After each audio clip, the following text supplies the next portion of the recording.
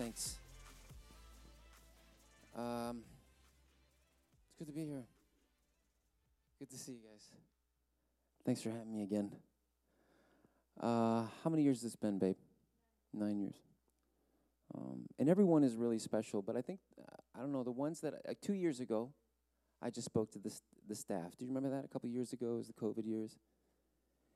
And as we drove up, and when we were coming in around the bend, we saw the staff sitting on the slab of the Miracle Building. And it was really one of the most special that was one of the most special moments I will ever remember coming to Hiawatha and seeing that and having no idea what Hiawatha was going to look like now with all this happening, and just having this feeling that nothing can stop what God has put in place, and it's just beautiful to be a part of something like that. Always has been. So I'm just so honored to be here and talking with you and sharing with you and maybe helping you through some things. I know you're tired. Can I just say that? I know you're tired. I know you're exhausted. You are. You're tired, you're exhausted, and you've been through a lot. It's been a long time. It's one of those times where you've looked back over the year, this summer, and you're like, it was great. It was awesome. A lot of lives were changed. Even my heart was changed. But I'm done. I'm done. Right? I'm done. I'm ready to go. Like a part of me wants to stay, but a part of me is ready just to go. Because you're tired. You're tired emotionally. You're tired spiritually. You're tired physically. And so here's what I want to do for the closing days, okay? I want to be your rest. I want you to rest. I don't want to give you things where you're going to feel like you're burdened even more. I want you to feel rest. I want you to feel rest emotionally. I want you to feel rest spiritually. I want you to feel rest mentally, even physically. I want you to be at rest. So that's what these next few days are going to be. Hopefully it's a time where you can feel, okay, I'm rejuvenated and rested, but I've also learned how to look more like Jesus. Because I know what it's like. I know what it's like to be, basically doing the same thing for a long time and being around the same people for a really, really long time and just being done. Like, you're just done. Like, you can look back and say, I'm glad I did it, and it was really awesome, and I will probably do it again next year, but I'm done right now. I don't think I've ever told anybody this story, at least in a group setting before. So it's the first time ever, because I thought about this on the way here, and I thought how you might be feeling right now. I was in my mid-20s. I was 23, 24 years old, and for some of you don't know that I was an actor before I was a pastor. And one of the first acting gigs that I ever got was in Seattle, and I joined this Christian traveling group called Taproot Theater. And it was a faith-based group, and they would travel up and down the West Coast, and we would do shows for, camps and elementary schools. And we do those, anti-bullying or, anti-violence kind of show, say no to drugs, those kind of shows, And we would come into the auditorium. You've been to those. You would probably remember those when you were in elementary school. We were those actors, and we would come in. I remember we would do, shows like Biff, Bang, Kapow, like those kind of shows. Well, this is the first year I was ever in it, and we were so excited when we started off. We were in a van, and we got a trailer, and we're traveling up and down the West Coast. But you're doing that for months on end. You're the same 5 people in the same van, doing the same shows at the same basically hotel room after hotel room after hotel room. You're not getting away from each other. And at first, it's awesome, and it's wonderful, and it's great, and it's exhilarating. But at the end, you are done. I remember I had one of my best friends, his name was Jason Levergood. It was his first year too, and we hit it off right away. We were best friends. And we were inseparable. By the end, we were done with each other. Our emotions were bubbling to the surface. We were trying to hold it down. Everything that the other person did just was on our last nerve. I remember it was one of our last shows. We were almost done with our tour. It was like a 4 or 5 month tour. It was ridiculous. I remember we got to one of the last shows, and we were literally doing the show Biff Bang Kapowie. And it was an anti-bullying, anti-violence show, teaching kids tools in which they can, learn how to not be violent and work their way through problems and have solutions, things like that. And I remember there was the last show, and we had this screen that was what you have to put up your own screen. And right before, as the kids were coming in, what we would do, we were all dressed in our costumes and everything like that, and we would we would gather in a circle around the screen. So, like, let's say you're the audience, you're the kids coming in, and we're the actors, and there's the screen right there, so you can't see. It's kind of a short. And we would gather around, and we would pray before we would go out and we'd do that performance. And right before we're going to pray, remember, tensions are high. We've been with each other for months on end. We're pretty much done with this whole tour. We're about to pray, and Jason, my buddy, he says something about me, which is pretty sarcastic, and everybody starts to laugh. And usually I would take it pretty lightheartedly, but this time, for some reason, I really took it to heart. And I went over to his lunch bag, because he packed his lunch every day. He meticulously packed his lunch every day. He did exactly the same thing. And I took his lunch bag, his brown lunch bag, and I took it, and in front of everybody, I just took it, and I squished the whole bag until it was like nothing. And I thought people might laugh at that. I thought that might be funny. Everybody looked at me like I had done the worst possible thing you could possibly. And Jason looked at me, and he looked at me for a second, and all of a sudden he lunges at me. And here he's swinging away at me on the ground as I'm swinging at him on the ground. And people are trying to drag each other off. We're trying to pull each other off of each other. This is as kids are coming in for an anti-bullying, anti-violence show. We are on the ground throwing punches at one another as everybody's trying to pull us off. I know what it's like to be done. Now listen, I'm not saying that that's how you feel about one another. What I am saying is that your emotions are kind of hanging by a thread right now because you're just tired. I want to talk today a little bit about, actually I'll just keep this. I want to talk today a little bit about, in these coming days, about emotions. What goes on in here, in our hearts. And you're thinking, emotions, that's a weird thing for Scott to talk about. It's because we don't talk about emotions in church settings very often. We don't talk about this stuff. Matter of fact, instead of allowing us to express our emotions, usually in church settings and spiritual settings, we're told to, in some ways, suppress our emotions. Like our emotions are out to get us. Like our emotions are the bad guys. And as long as we can just keep those down and suppress those emotions, then we're going to be spiritually healthy. I think it's the exact opposite.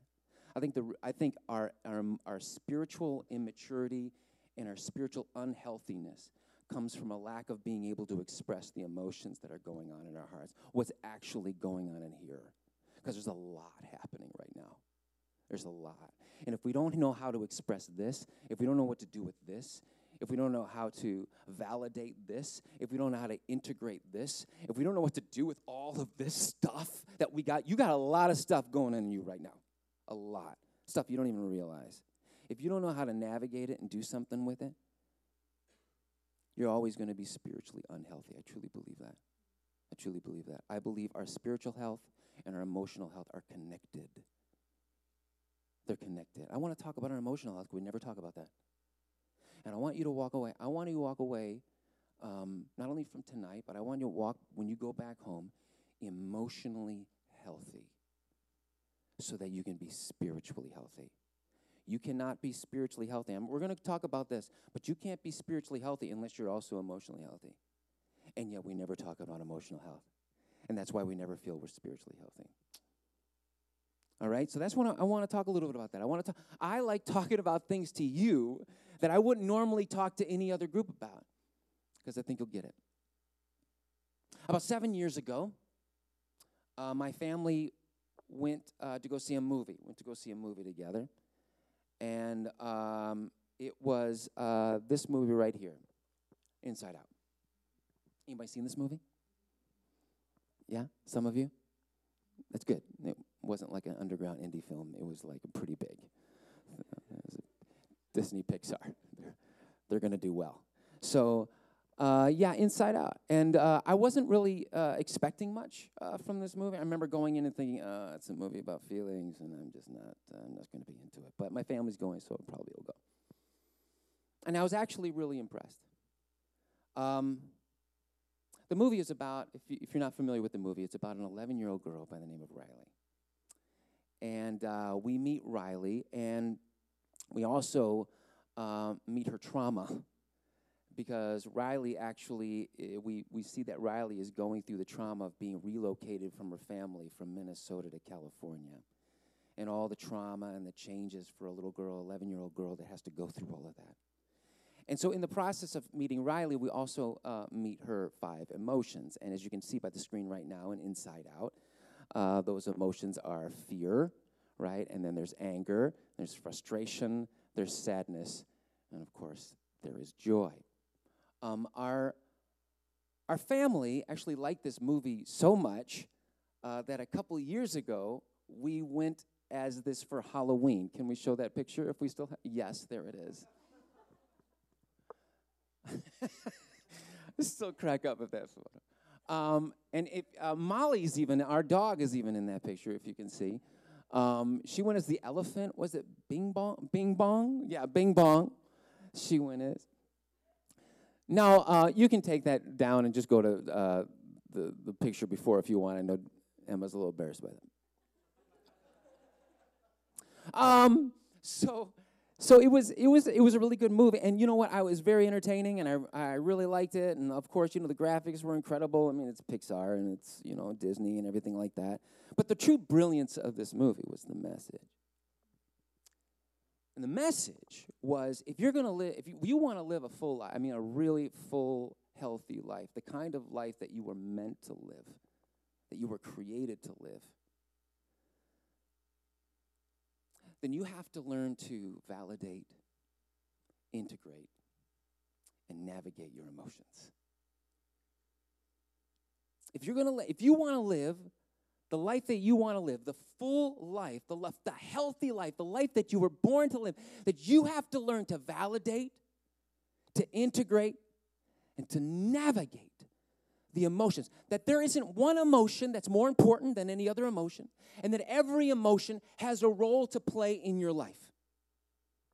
And I remember walking out of that, wow, that's an amazing message. I don't think that's a message that we hear very often. As a matter of fact, I thought, where do I not hear that message? And I rarely hear that message from the church. I rarely hear that message from the pulpit. I rarely hear of a pastor saying, you know what, it's about your emotions. And it's important to validate and integrate the emotions in your life so that you can have the fullness of life that we're all striving for. And then I thought about it on my way home. I thought, well, why don't we do that? When we look at the Gospels, we see Jesus all over the place when it comes to emotions, don't we? I mean, when you read the Gospels, you read the stories of Jesus, maybe he was all over the map when it comes to emotion, expressing his emotions. Remember when Jesus expressed anger? Remember when he turned over the tables in the temple? Because they were cheating people. And he was so upset. His place was supposed to be a place for prayer. It was a place to cheat people out of their money. And he turned over the tables and showed anger. Or how about the time when Jesus expressed sadness? Remember when his best friend Lazarus dies? And he hears about it and he goes to the tomb. And before he even gets to the tomb, his knees buckle. He can't even get there and he falls to the ground and he begins to weep uncontrollably.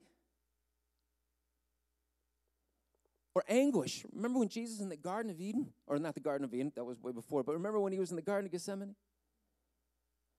And he's just about to be arrested and he knows he's going to go to the cross. And remember, he was so filled with anguish and so filled with fear that the drops of blood come off of his forehead.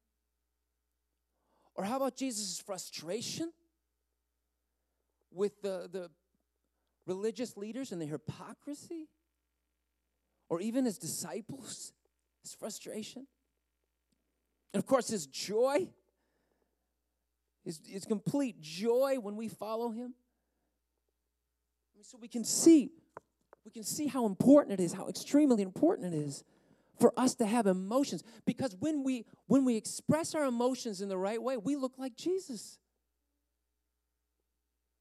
When we're able to express our emotions in a healthy way, when we navigate it, we validate it, we integrate it, we express it, we look more like Jesus. Because Jesus is expressing emotions all over the place.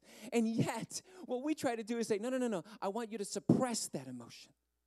I want you to ignore that emotion. That emotion is out to get you. That emotion is out to ruin your life. And you know what? It can. Some of our greatest regrets is because our emotions got the best of us. But there is a healthy way to navigate our emotions so that we can look more like Jesus. Our emotional health and our spiritual health are inseparable.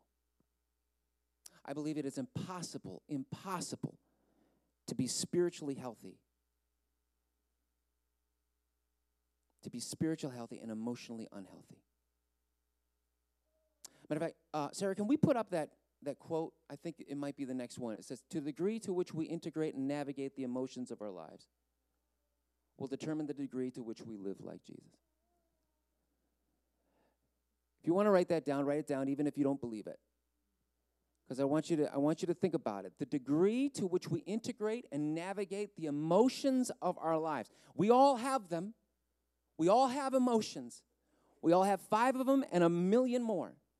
The way our emotions are will determine the degree to which we live like Jesus. And the reason why I can say that is because how do we gauge our spiritual life?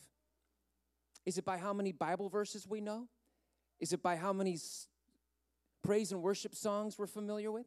Is it how often we go to church? No, we gauge our spiritual life by how our heart looks more like Jesus. And the way that our heart looks more like Jesus is if we navigate all those emotions that are happening inside of us. But we've never learned it.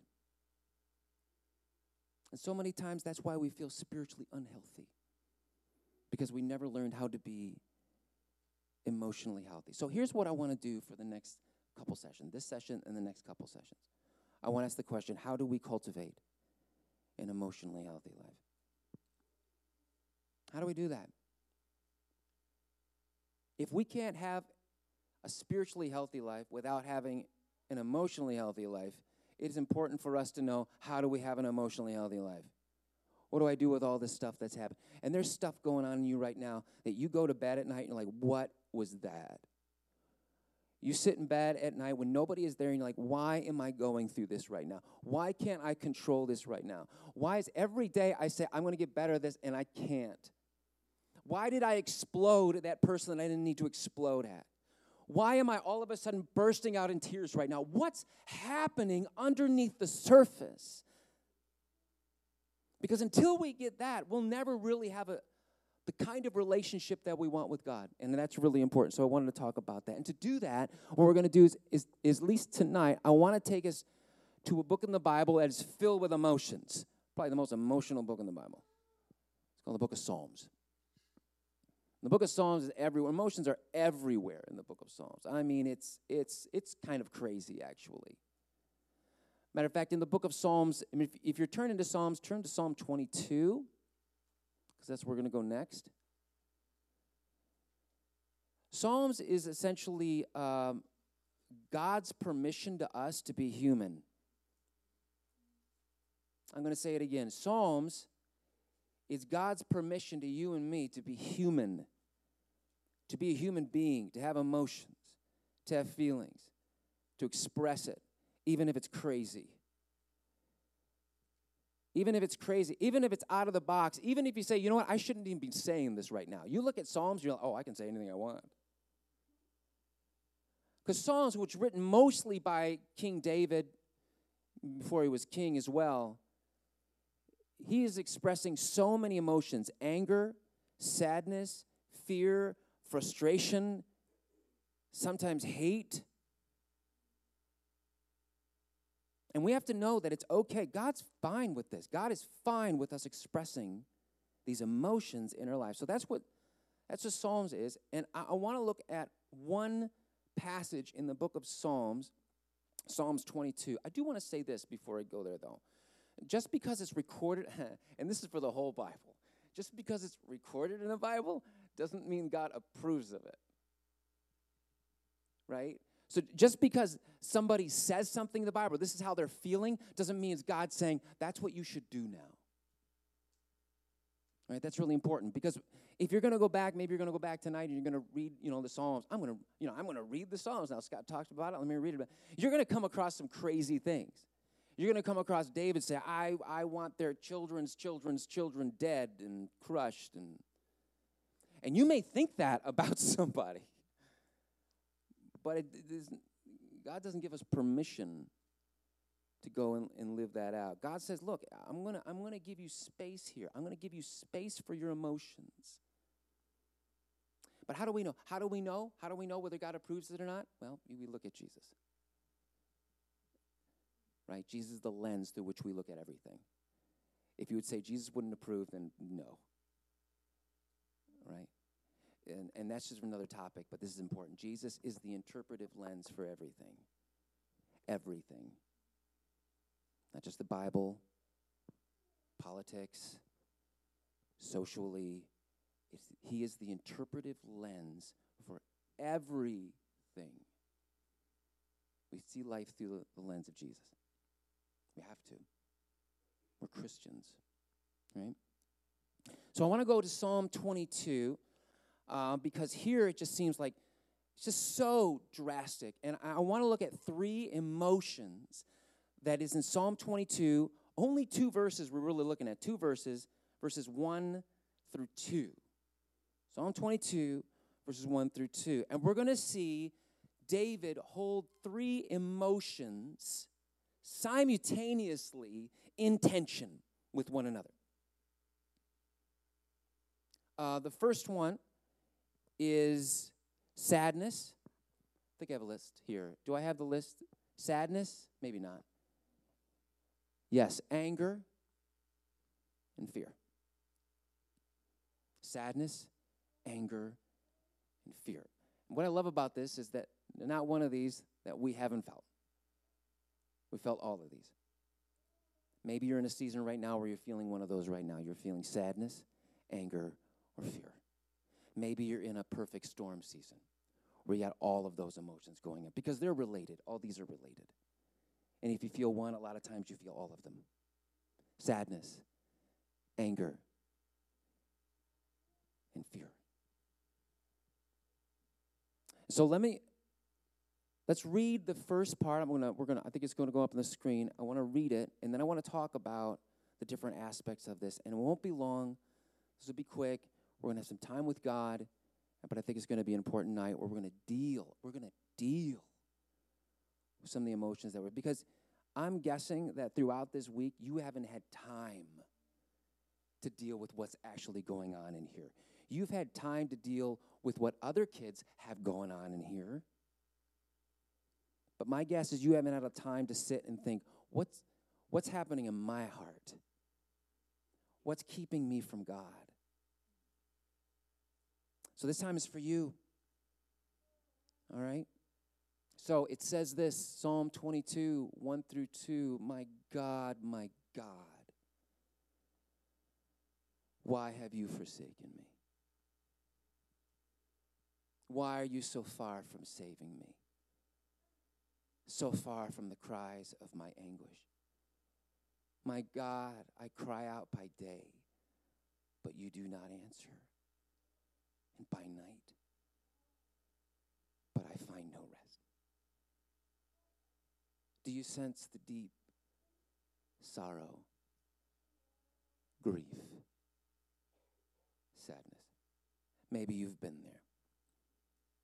Maybe that's your story. You've been there. You've said at night, my God, where are you? You said you'd be with me, but I don't feel you.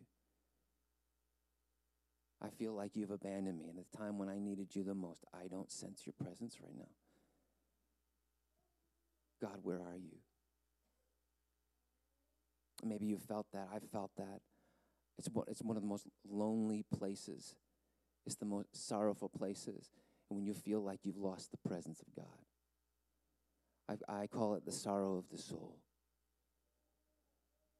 And it's a place I don't wish for anyone, but it's also a place where I feel like God can meet you the most. In the sorrow of the soul. When you have nothing left and you wonder even if God is there.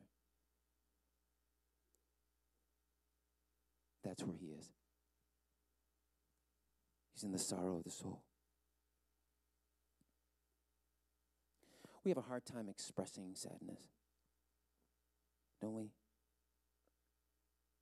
Because I think maybe for some of us, and not for all of you, but I think for some of us, and maybe you grew up in a family where expressing your sadness was seen as a weakness.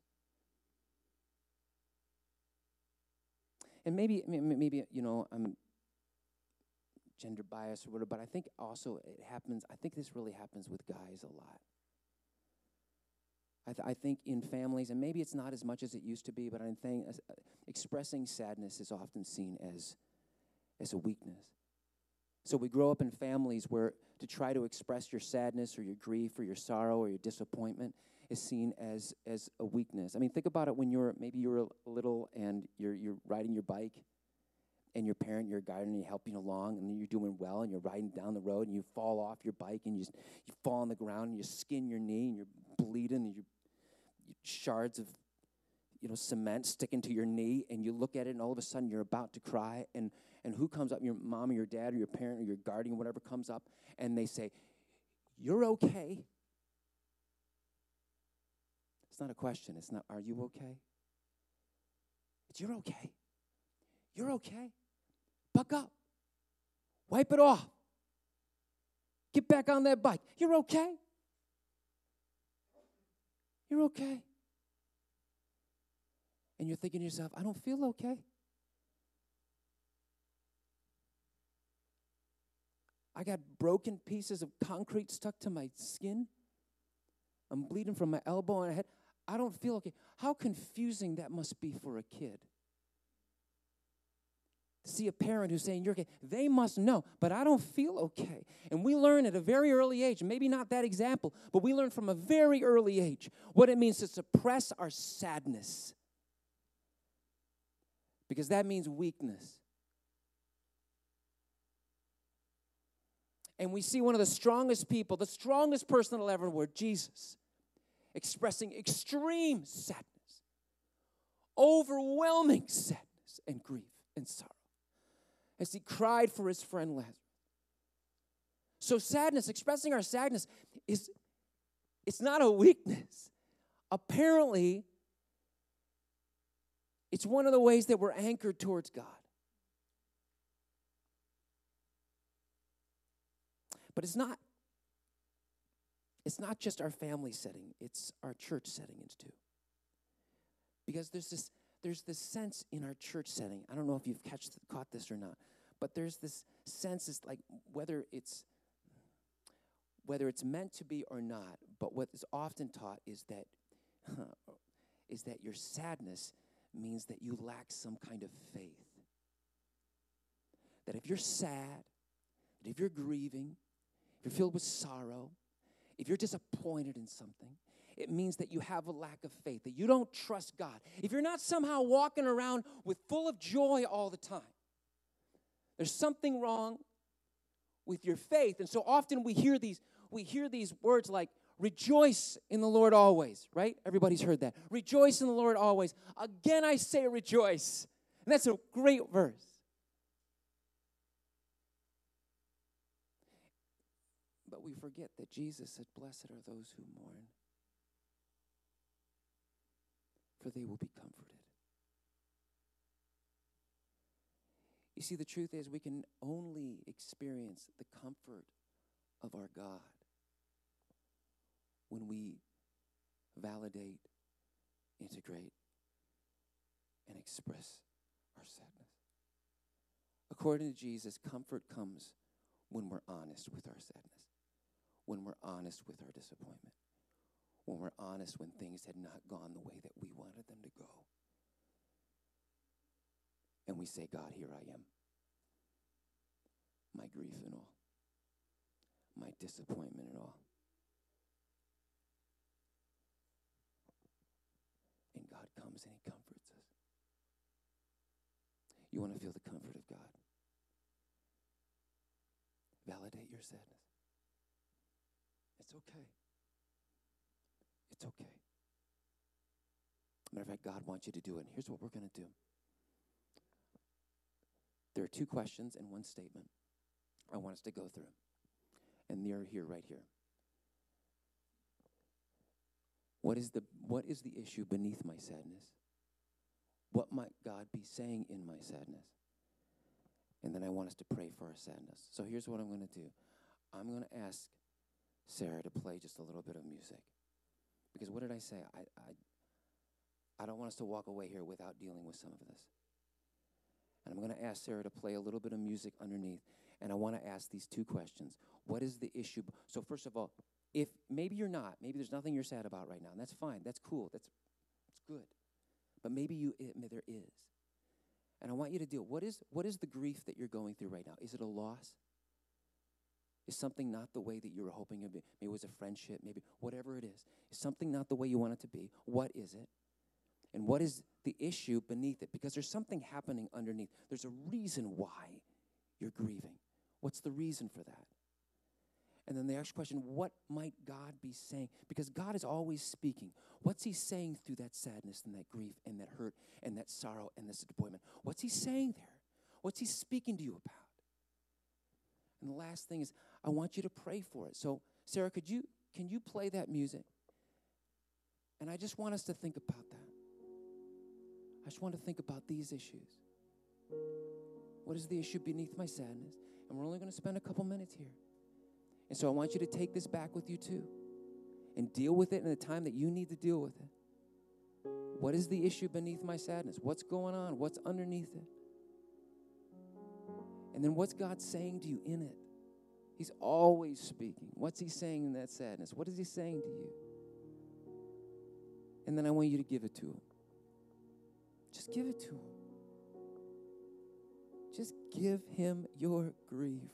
He wants it. He understands it. He wants to take it. And most of all, he wants to comfort you in it.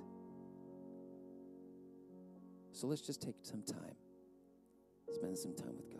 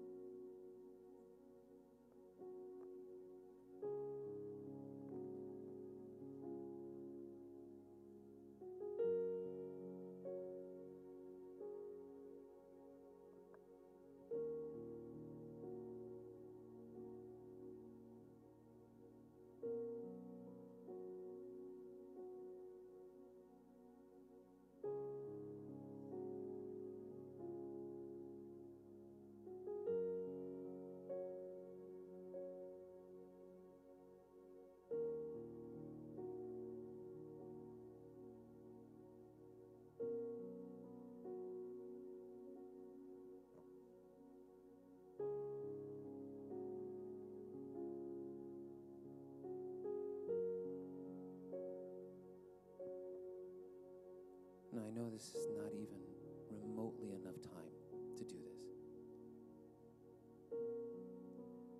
Because of the time we have, and I just have a couple more things to say, I want us, do not let this go. Spend some time with this tonight. Ask these 2 questions, and then give it to God. If you're going through a grief or a sorrow or a pain or a loss or a disappointment in your life right now, deal with that. Allow God to deal with it with you. Great. Thank you, Sarah. So let's read that. So let's read the psalm again. And this time I want to read it, and I want you to think anger. So it says this, my God, why have you forsaken me? Why are you so far from saving me? So far from the cries of my anguish?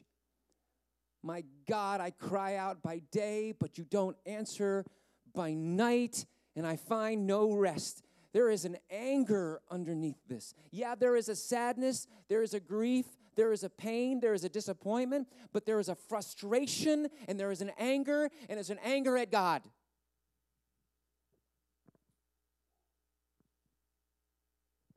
It's directed towards God. Now, we're often told we're not supposed to do that. And yet David feels like he has permission to be human.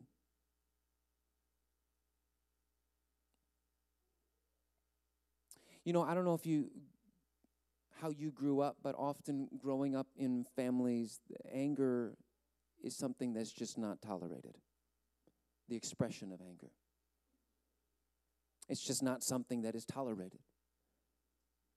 Maybe you remember walking into your house after school and you had a really bad day, and as you walk in, you slam the door, and mom or dad says, so how was your day? And you're like, I don't want to talk about it, right? Just really bad. And you stomp up the stairs, wanted to hit every one of them. Everybody knows that you're not happy. And you go into your room and you slam the door. And what does the person do? Does the person walk upstairs and say, is everything okay? No, the person's like, we don't slam doors in this house. You know that's the rule. And all of a sudden, one anger is to another anger. It's because anger is not accepted. We don't know how to express our anger. We're not allowed to express our anger. And because we're not allowed to express our anger, we don't even know what to do with it. And yet there it is. And yet when we look in the Gospels, we see Jesus expressing his anger. So apparently with Jesus, we can express it in a very healthy way. That it's okay to express anger. Jesus expresses anger in a way that he doesn't sin in the process. In Ephesians 4, it says, in your anger, do not sin. So the anger is not the bad part. The anger is not the troubling part. It's what happens in the anger, is when we allow it to sink in, when we allow it to be a part of us, when we allow it to take control of our lives and get the best of us. And some of our greatest regrets in life happen when we express our anger in an unhealthy way. I won't go into the details, but a couple weeks ago, I expressed my anger in my family in a very unhealthy way. And even though I apologized, I asked forgiveness, and I've been forgiven, it will be a moment I regret. It will be a moment that I remember for the rest of my life.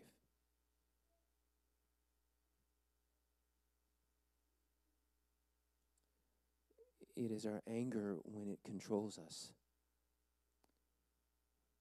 when it bubbles up to the surface and we don't validate it,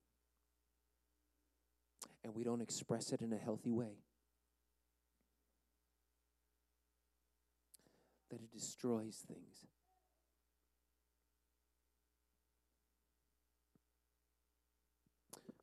But like I said, anger in itself isn't the problem. It's when it comes out in the wrong way. And God is saying, listen, I want you to give me your anger. Because how do we express our anger in a healthy way? The best way to express our anger in a healthy way is to give it to God. even if it's about him. This is about him. David is angry at God. He can take it. He can take it. I don't know about you, but sometimes I get angry with God, and the way I get angry with God is I get in a car and I drive and I just get angry with God. Or I'll get out of the house and I'll walk and I'll just be angry with God. God, you're not living up to, it's so stupid, but God, you're not living up to the expectations I want you to live up to. But it's okay. He'll take it, and he'll wrap his arms around it and say, I love you. I love you. It's okay. I want us to deal with our anger. What are you angry about?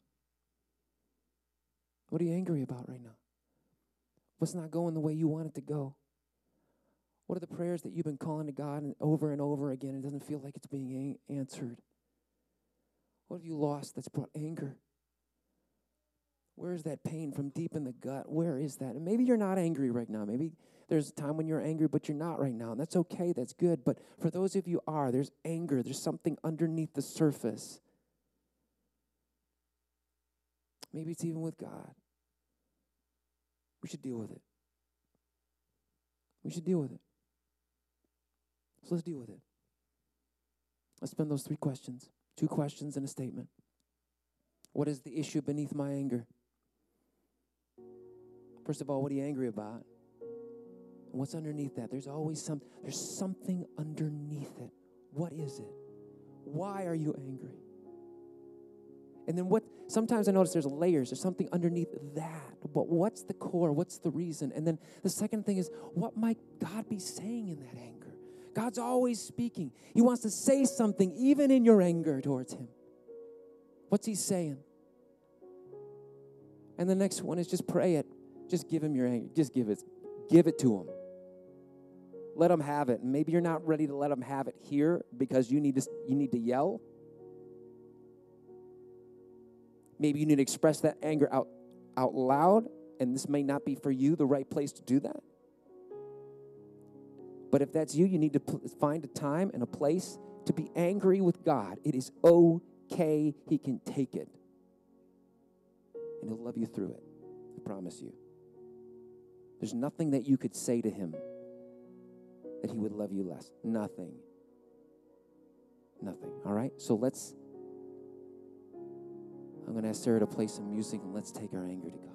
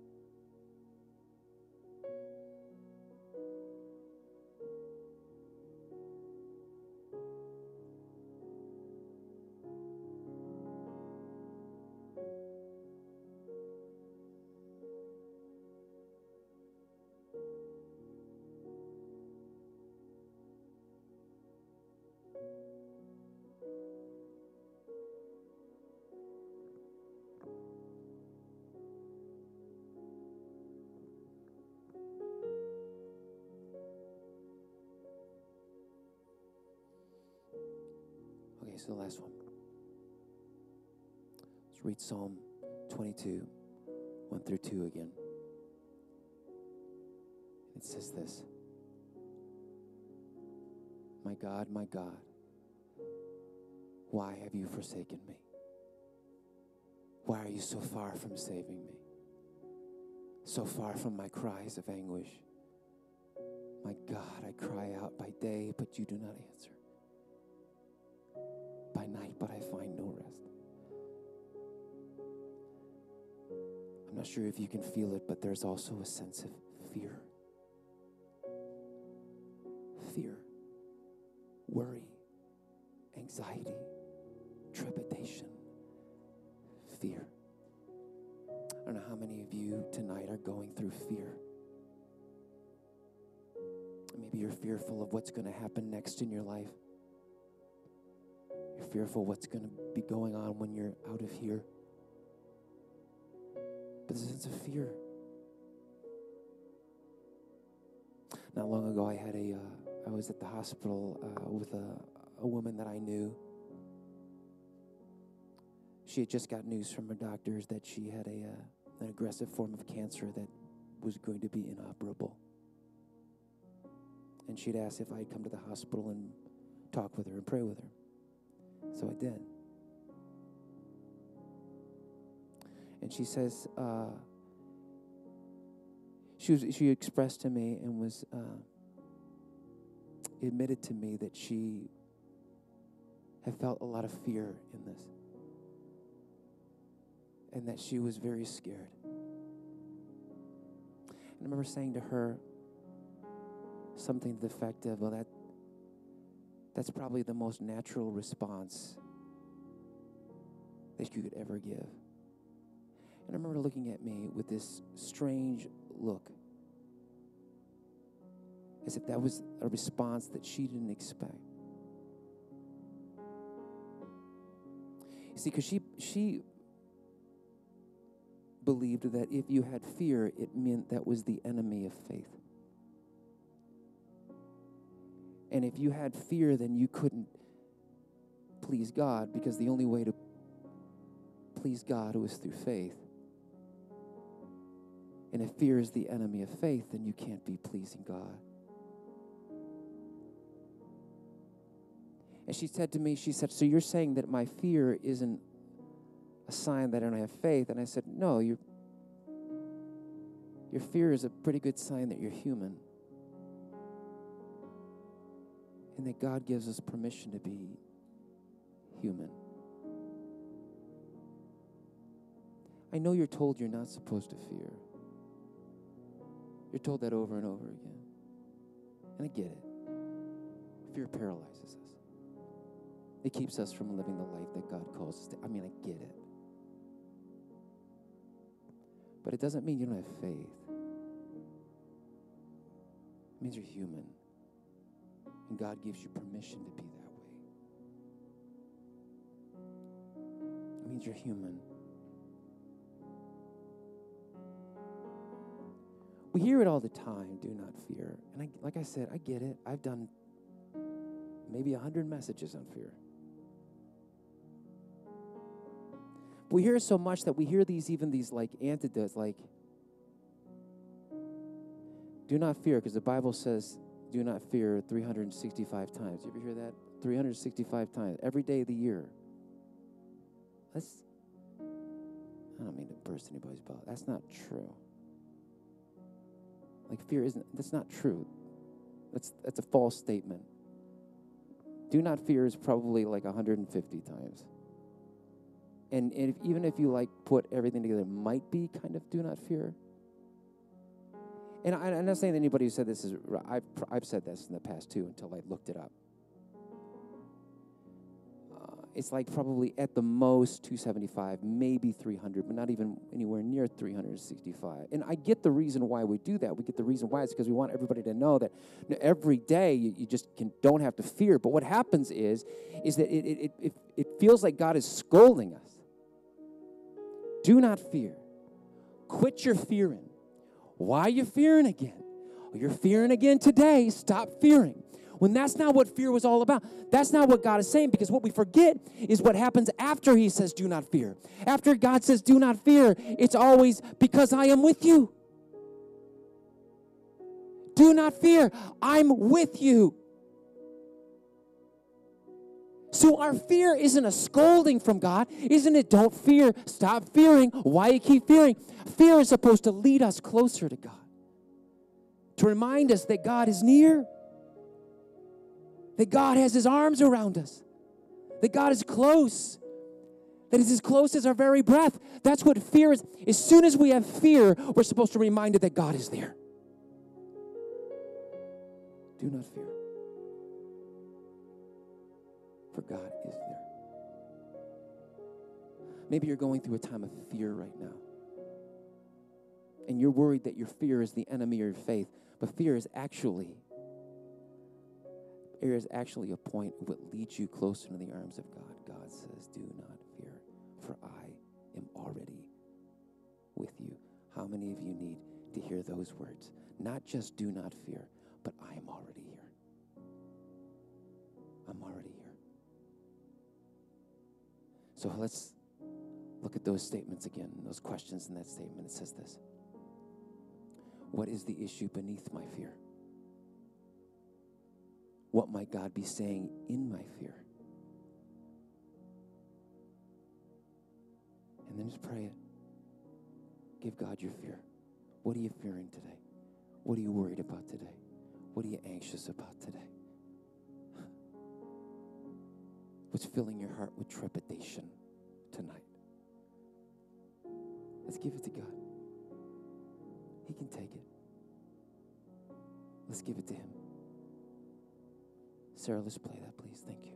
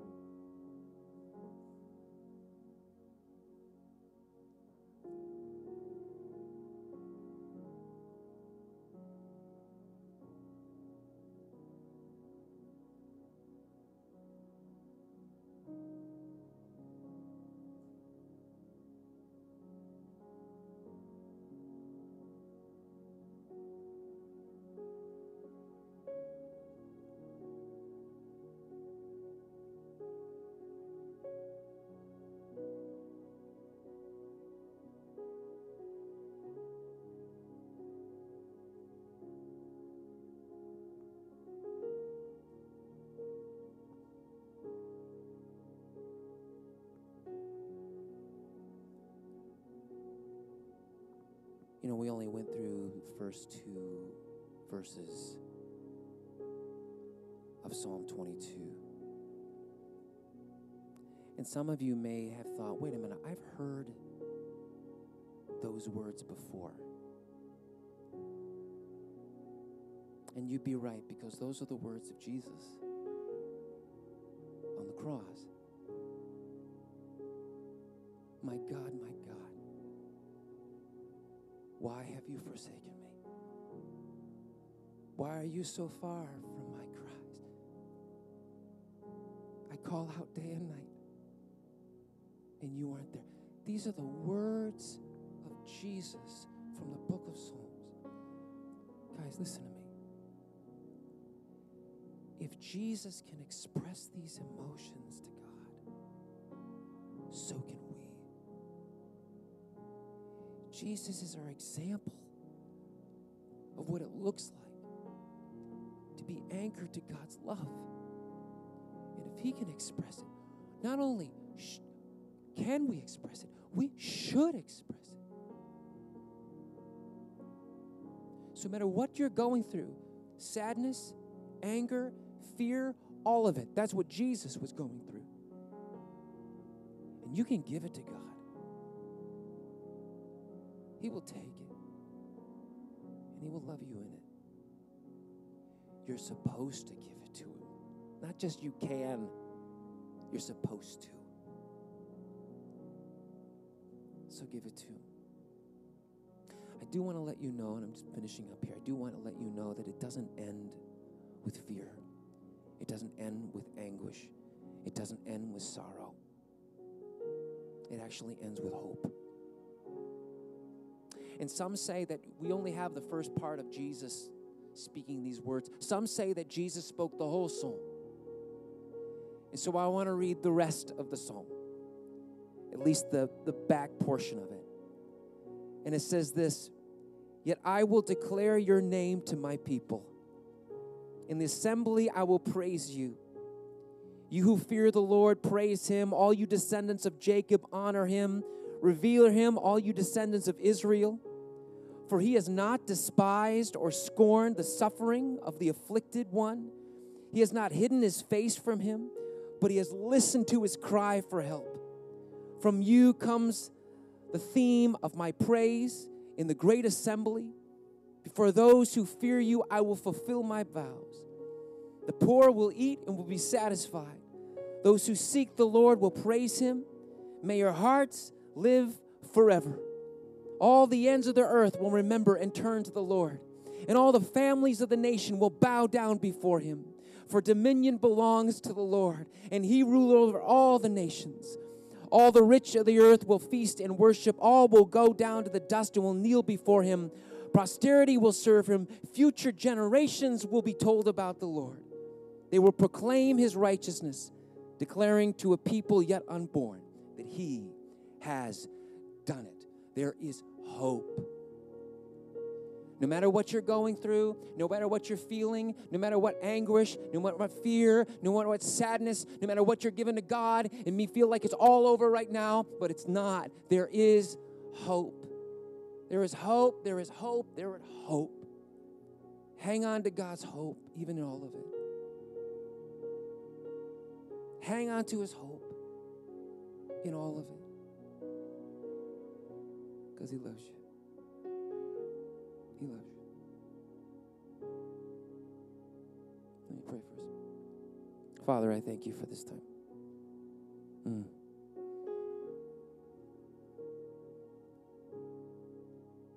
Father, there's a lot of stuff going on in our hearts right now.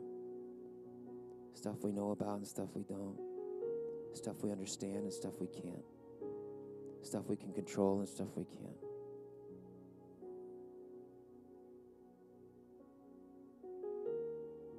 Stuff we try to ignore, but it keeps coming to the surface. And we just had this feeling that it's somehow keeping us from a true relationship with You. So I pray, God, for myself and then all of us here that we come to You with all the stuff that's in our heart, and that we give it to You, and that we deal with it in the most honest, sincere way we can. And we understand that whatever we give to You, You will take and You will love us. Because there is hope. There's hope for all of it.